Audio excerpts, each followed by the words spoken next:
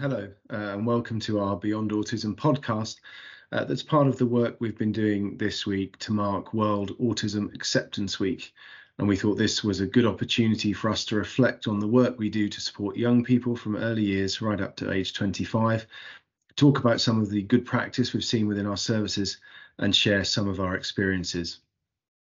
My name's Seth. I'm the Director of Education here at Beyond Autism, and I'm joined by Marta, who is a specialist early years teacher, Jess, one of our occupational therapists, and Russell, who is Deputy Head of our post-19 services. And collectively, they have many years of experience of working with autistic young people and their families. And at Beyond Autism, it's our vision to ensure that autistic children and young adults are able to access an education which leads to a life full of choice, independence and opportunity. And perhaps that's the best place for us all to start. Obviously, if they are going to lead a life that is independent, that enables them to choose and take advantage of the opportunities available to them, that means that, we're working with them all the time to build the skills that are necessary for the young people and for the families to thrive. And I wonder if we could start with the early years, move up through the schools and finish with post-19 on the way that we help build those skills perhaps first of all, what those skills are that we're trying to build at each stage, and then how we work with the young people and families to build them. Shall we start with you, Marta, and the work in early years? Sure. I think our service is a little bit different from the rest of the organization in terms of that in early years, we have the parents with us full time. The parent partnership is very important for us in early years, and we have the opportunity to have a round table where we talk about different topics that are relevant for the families. And after we spoke about it, we have the opportunity then to go on with the children and do the work directly with them and their parents. So as professionals, we are very skilled in showing the parents exactly what we mean. So we model exactly a strategy or a specific teaching of a skill and how to give the children prompts and how to fake those prompts. And then we give the parents the opportunity to have a go. And then they have a go themselves, which is, I think, it's key. We all, as people that work in education, we all know that if you really want to learn a skill, you need to have a go and you need to experience it for yourself to see how it feels and how to internalize it. So we give the opportunity to parents to do that, to internalize something that we have explained and something that we have shown them. And then afterwards, we have a little chat, like a feedback session where we can just talk about like, how did it go? How did it feel? And give them some pointers on things. And as well as giving them a voice of like things that they are worried about, in terms of their community or in terms of life skills. It can be, so we look at the children and the families in a holistic way. That's great, Marta. But then, of course, as they move up and become more independent and they join Park House or Tram House, Jess, how does the work differ then in terms of building those skills for independence? Yeah, so we will always look at the skills that they have developed in their early years settings, or potentially the sort of services and the specialisms that they haven't had access to in their early years settings. So baselining everyone when they come into Park House and Tram House and see where they're at with their different skills and see sort of the routines and things that they've created at home and in their previous settings, so that we can either transition that into our setting, those useful things that they're used to, or try and change them and adapt them into more appropriate and functional ways of doing things. So yes, as Marta is saying, working closely with the families to understand the children and young people as best we can, and also how they prefer to do things and why they might do things in a certain way. Obviously, we have lots of different cultures and backgrounds at Beyond Autism, so we celebrate those by knowing how everyone lives at home and being able to introduce that into the school environment as much as possible as well. So yes, we make sure that we sort of have that baseline of their skills and then work with the parents and themselves and give that pupil voice in what they would like to achieve and the skills that they'd like to work on. And even in Park House, we start in terms of those independence and self-help skills, but also think about employability right from Park House as well, in terms of what the children and young people might want to go on to do in the future. And obviously, that's very much continued into Tram House as well, to try and build those foundation skills that might be useful for employability or to just live more independent lives as they grow older, and have those skills that we can then work with our families to introduce at home and have that consistency along the settings that they might be in. So we'll also work with respite care carers that go into the children and young people's homes, and any other services that are working with them externally. So yeah, just really ensure there's that consistency and really work on the generalization of skills, because that's often an area that our children and young people can struggle with, is generalizing everything into that sort of wider scope than just at the table or just in the classroom or wherever they've learned that skill, making sure that we then generalize it everywhere so that it supports them in everyday life. And as I say, as they are developing and moving on as well to other settings or into more work experience roles, they have those skills and those tools to pull on. And a big part of that, as I previously mentioned, is pupil voice and understanding what's important to them and things that they really value and they feel empowered in, I guess, because if we feel confident in a skill, we feel empowered to implement that in many settings. So yeah, encouraging all of those skills, pupil voice into choosing what they want to do and also choosing what they don't want to do. So making sure that we are empowering our pupils to say no. Obviously, that's a huge life skill and is very important in terms of safeguarding as well. So ensuring that our pupils and our children and young people are as safe as possible when they're then going into communities and into different settings. So yeah, I like the word that Marta used previously of holistic, of yeah, it really is holistic, and thinking about how developing skills can help them in many different areas of life, not just one specific skill. So as an occupational therapist, I work really closely with the speech and language therapists and the behaviour analysts through the schools to make sure that we're working together on targets and being very integrated as a team so that we are ensuring the best outcomes for our pupils, as that is the best way. It's like no good bombarding them with lots and lots of different targets at the same time when we can be working together to master and generalize them as they go forward and give them sort of bite-sized chunks to achieve, which yeah brings our pupils and us a lot of joy through the day, watching them to just develop skills that previously weren't possible. So yeah, it's really, really useful working consistently between all different people and all different settings. Thanks, Jess. And of course, Russell, you're supporting the oldest learners in Beyond Autism in our hubs in Wandsworth and Hammersmith. How are you giving them the skills and experience necessary to build independence and make the most of the opportunities that come their way? Yeah, I think the themes mentioned by Marta and Jess really carry through to our post-19 service. It is a very holistic approach, a lot of MDT working with the therapies team as well. So when they join us, obviously we take into consideration what they've learned to date in their assessments and things. Although we're always going to start again with our students doing a baseline assessment on the Essential for Living curriculum developed by Dr. Pat McGreevy and Troy Fry. And what that does is really gives us an idea of what skills that student has, what skills they might need to work on.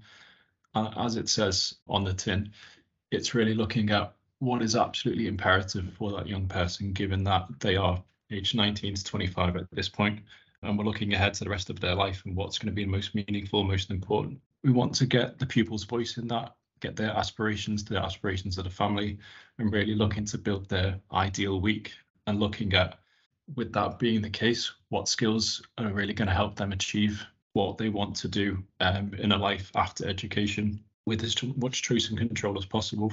So depending on those assessments we do, we might put our learners on different pathways. We've got our engagement pathway, which is probably going to focus mostly on life skills around communication, leisure, engagement and meaningful activity for that young person. We've got our life skills and community pathway, which is going to be, focus more on those self-help skills perhaps, and really trying to get them out and to the community to access it in a safe way. So a real focus on safety skills there as well. And then we've got our vocational employment pathway, which might be those learners who've maybe already got some of those other base skills, and we're really looking to take that next step, as Jess said, into employment, voluntary work, and something that's meaningful for them and meets with their aspirations. And I think what's really key is that, you know, in the UK, 19 to 25, our young people have got the AHCP, but we don't know when that funding is going to stop. So every year could be their last year with us.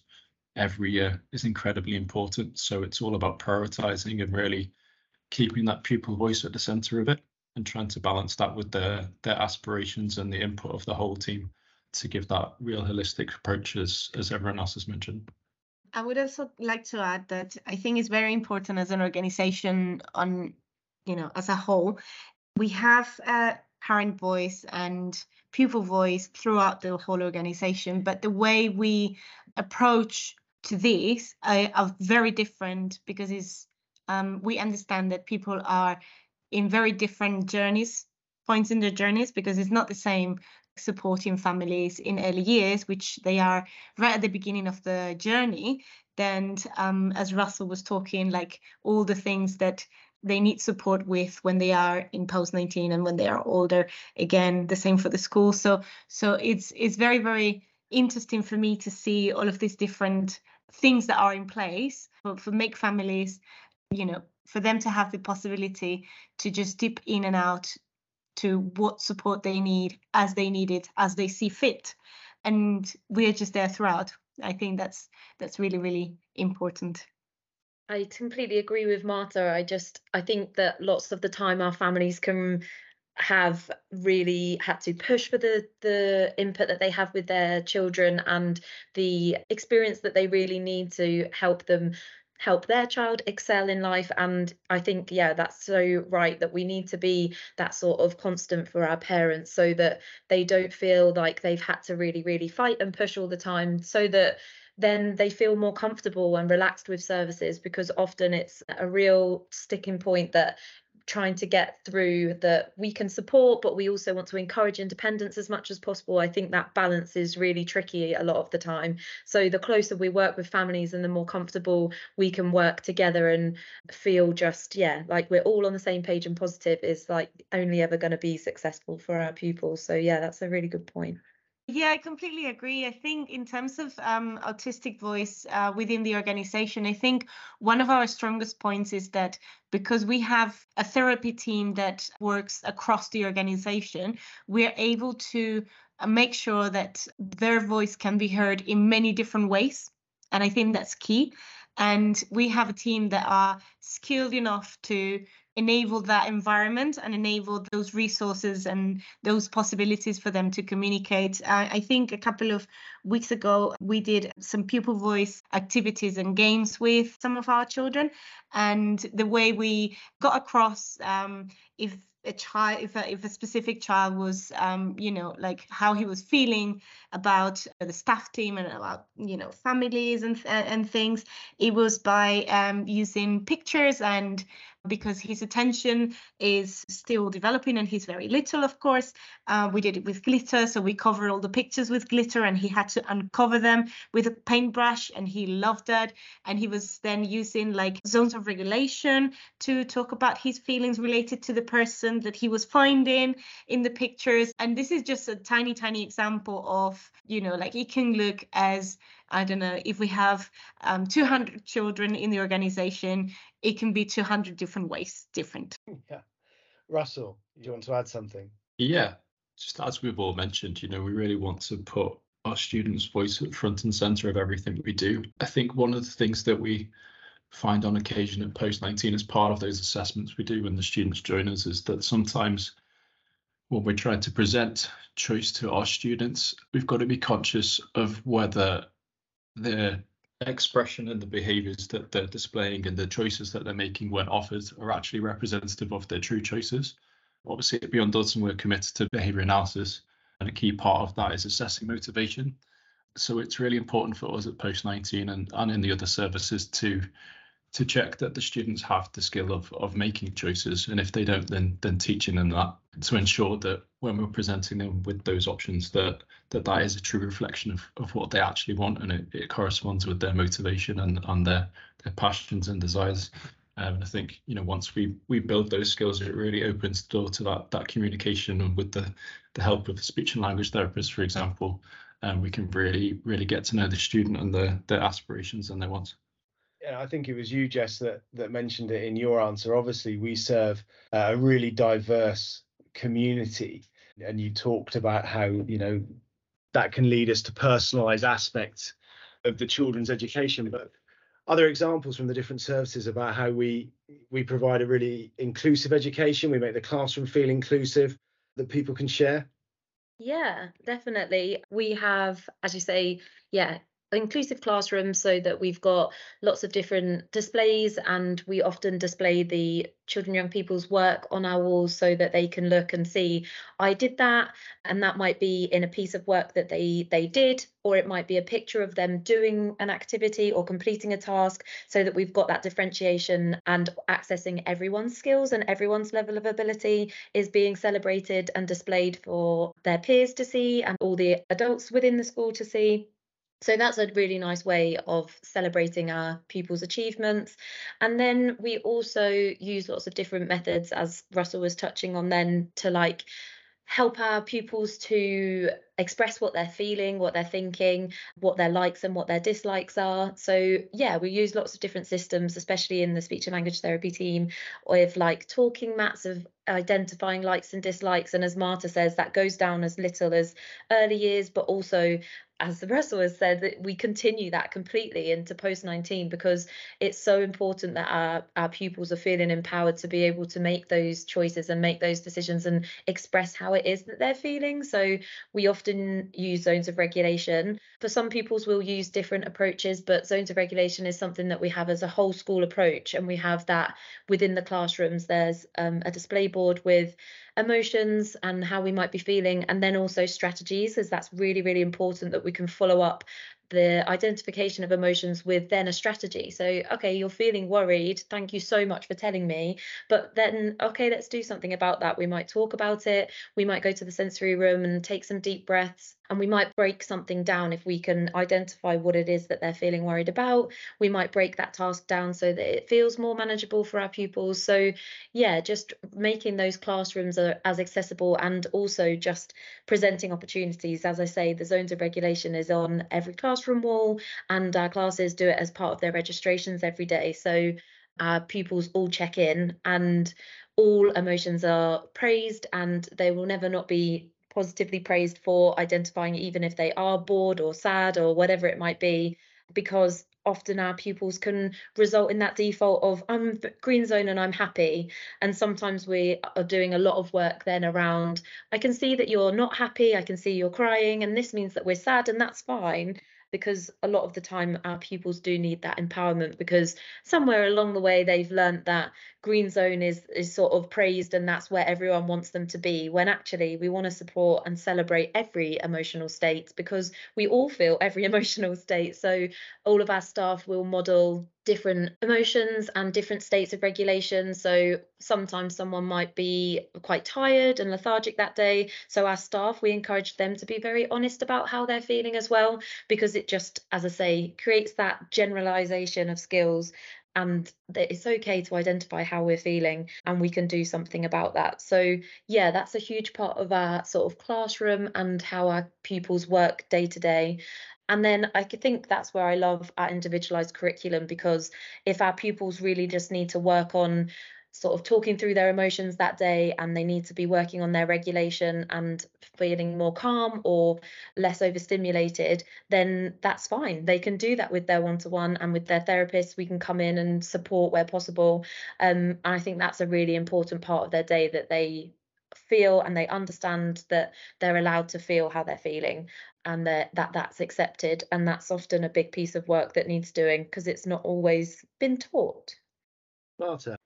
I think in early years, working with parents and teaching them how to use zones of regulation is one of our most popular trainings. I think they really, really take it on very quickly, and because you can see that the children, it makes sense to them, and it changes. It has such a big impact as well on their relationship and the the internal workings of the family, because it's giving them such a very clear, structured and visual way of talking about emotions, that we know children with autism need that visual reference and visual cues to kind of like help them make sense of the world, and it's just like parents take it on really, really quickly. Like, I think it's because they see during the sessions how quickly the children just pick up on it, and it's really, really one of the most exciting bits of the things that we do, I think. Thank you. I mean, I was struck just before I came to interview. I visited Park House, and I was struck, on that Friday, it was set up very much like a fairground. And obviously there are special events we do, and in part they promote inclusivity, but it's also about preparing the young people to engage with the community.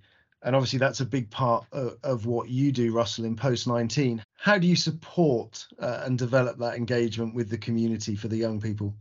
Yeah, I think it comes back to some of the things we were talking about earlier, is trying to really get an idea of that young person, their wants and aspirations, and wherever possible, before we go and engage in certain community activities, trying to ascertain the students' views, establish their motivations around different activities, and establish preferences, likes and dislikes. Because obviously the community can be quite a big and scary place, and for our young people with autism, in terms of sensory input, it can be quite overwhelming and overstimulating. So in order to set the students up for success, we try to start with those activities which they really, really enjoy, put the supports and structures in place around that, and build up from there. I think that's absolutely key to building that ideal week as well, starting with those things which are really the most meaningful to the young person, and capturing that motivation in order to teach the skills around it, which makes everything we do really, really intentional. And as you said, just builds towards the ideal week, post-education and post-25. Yeah, I completely agree with Russell. Like, that sort of goes back to what I was saying with making sure that our skills are generalized as much as possible, because all those strategies and everything, and I've had lots of conversations with Russell and the Post-19 team when working with them about making sure that we're putting in strategies as much as possible that can be utilized in the community, and they're not just good for the specialist sort of equipment and resources that we have within the schools. We need to be thinking of things that are like transportable, that are as an independent task as possible for our young people, so that they can be moved into the community, and make sure that they've got those sorts of coping strategies, I guess, that can be pulled on wherever they are, not just when they're at schools or within our hubs and settings. So yeah, that generalizability is so important, I think, and that goes a lot into the community work that our pupils can do. And it's lovely going out into the community. I think it's so nice, and you can see it on our pupils' faces, all the sort of like new things that they might not seen before, and exciting things like going on the buses and different transport and stuff that potentially they've not had access to prior to that. So yeah, it's a very joyful experience going out and learning all these new skills. Definitely, as therapists, we try and join community outings as much as possible to see where we can implement some strategies to help. And our speech and language therapists do lots of work on trying to make our pupils' communication, whether that be verbal communication or alternative methods of communication, they try and make that as accessible as possible. So, for example, our communication books can be taken out and they have the symbols as well as the words, so that, say they were trying to order something in a cafe, the person that's in the cafe can see that clearly what they're pointing to, or if it's like a Prolo Quo device. So yeah, we're always working with new companies and finding new ways of communicating as functional as possible. Obviously, lots of our pupils might use like Makaton sign, but making sure that they have a backup for the community. So it might be like Prolo Quo or a communication book that then others can understand, so they can also communicate when the other person that they're communicating with doesn't understand Makaton. So yeah, that's been a real focus, is making sure that all of our strategies are sort of generalizable. Thank you. Russell, something to add? Yeah, just to build on what Jess said there, I think it's absolutely key that, we're going out in the community with the students and looking at how we can build on the skills they do. And that consistency, not only in terms of teaching, but wherever possible, trying to have that consistency in terms of where we're going to with the student in order to figure out what are the skills that are important for them to learn for that activity. So, for example, if they're going to the gym, trying to go to the same gym, their local gym in their local area, so they can learn how to use the lockers there, how to access the gym, which equipment is available. And we can really build on those skills and get that consistency going. And I think the other side of that as well is obviously by going to those same places, seeing the same faces, it builds awareness in that local community, and it helps us establish those relationships, which hopefully, again, post 25, when we hand over to social care, if those relationships are already well established, it's really going to help that transition to their adulthood and the rest of their life. I just wanted to add that in early years, we obviously have the opportunity to go out to the community with the families, with the parents, which is really fantastic because, I mean, if there is anyone around the child who's going to make an impact throughout their lives, is their parents. So empowering the parents to have the skills and the strategies to go out in the community with their own children is fantastic, and I think is one of the things that we enjoy the most. And some of our children have got specific targets to go out in the community. It can be from just walking safely with the parents, holding hands, to going in public transport, or it can be going into a shop. And in terms of the wider community, our early years service is in a building that is shared with a dentist.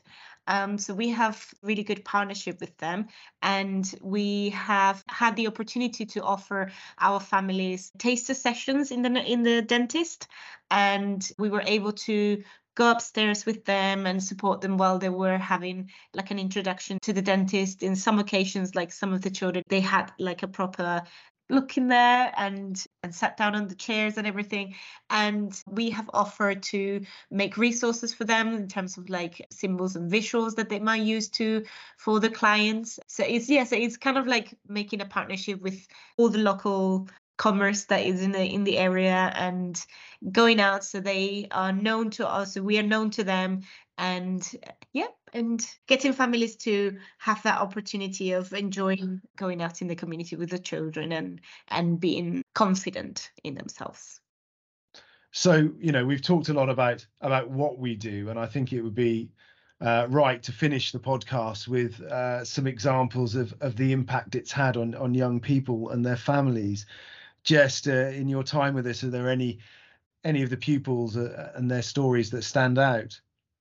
Yeah, so one of our pupils at Tram House, they were working on emotions, and just last year, myself as an OT and the speech and language therapist were working on them identifying the difference between a picture of someone that's smiling and is happy and someone who is sad and frowning or crying. And they were struggling a lot to differentiate between happy and sad.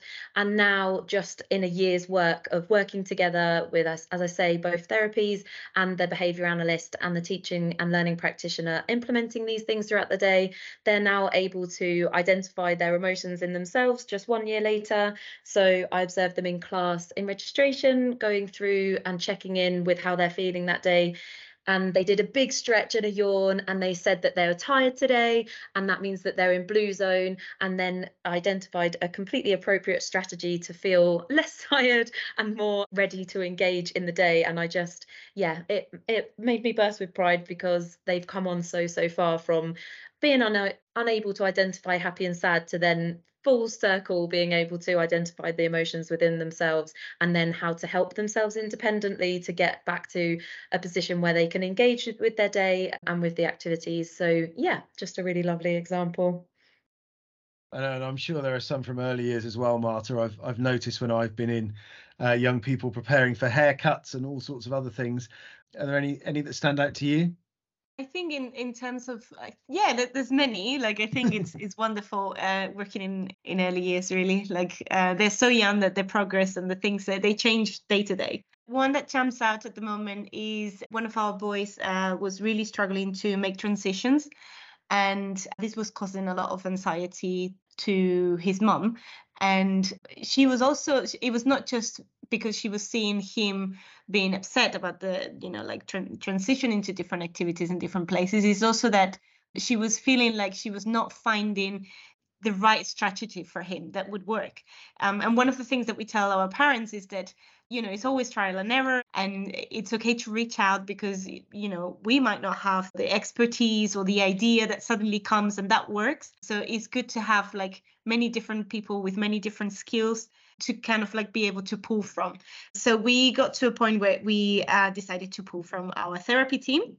And Jessica very kindly came to see us, and she suggested that in order to kind of like help him regulate during these moments of transition, to use some deep massage on the child. And then after we had done a little bit of massage, then prompt the transition. And it worked. We also added some visuals to kind of like to help him, which is something that we had trialed before, but it didn't work. But now with the addition of the deep massage, it seemed to work now. So we were able to offer him the symbol so he would understand exactly where he was going, and then the reassurance with the physical massage that it worked. We spoke with mom and we said, we've trialed this because we also need to trial things as professionals as well. So kind of like to know it, we do this to kind of like to normalize to parents that, we all are just trying to figure things out, and that's okay. And we said to her, like, we trialed this and it seems to be working. We show it to her how we were using it. She had a go at it. It went really well. And now it's embedded in his routines and his transitions. And now actually he's needing less and less deep massage to transition. And sometimes just using the symbol works. And that was thanks to the possibility of, being able to pull from a wider team that are multidisciplinary and experts at many different areas. And finally, Russell, anything from post-19 that stands out? Yeah, there's one of our students who recently left the service. He was only with us for a year or two, but joined us just sort of post-COVID. Came from a time where he was predominantly at home, quite limited interest of puzzles and games, and might go out once a week with a carer. So there was a real, focus with him. He was age 23 when he joined us, so we had 2 years with him. A real focus on really expanding his horizons and his interests and activities. So did quite a lot of work with him on obviously getting out in the community and working on him waiting for trains, for example, learning to use Google Maps. And he started to engage in a few different work experience placements. So we worked on him being able to greet people at work experience and to ask for help. And it's just been really positive to hear that since he's sort of moved on from beyond autism into social care, he's continued with some of that and is engaged now in horticulture activities and quite a wide range of varied activities in his ideal week, which is just really wonderful to hear. And I guess it's just why we do what we do. Yeah, indeed. I mean, the impact across the young people and the families is really noticeable, and the success stories are many. Of course, if you want to learn more about Beyond Autism, please go to the website. We have our regular lunch and learn sessions, which you can log on to understand more about how we approach working with our young people and advice that you can use at home. So all that remains for me is to thank Russell, Marta and Jess for joining me this afternoon to talk about their experiences of working with the autistic young people in our services, and to thank you for joining us as well. And of course, if you want to find out more, there's much more information on the Beyond Autism website, including our lunch and learn sessions, where you can learn more about what we do and how we work with the young people and how you could apply it in your own home. Thank you very much all.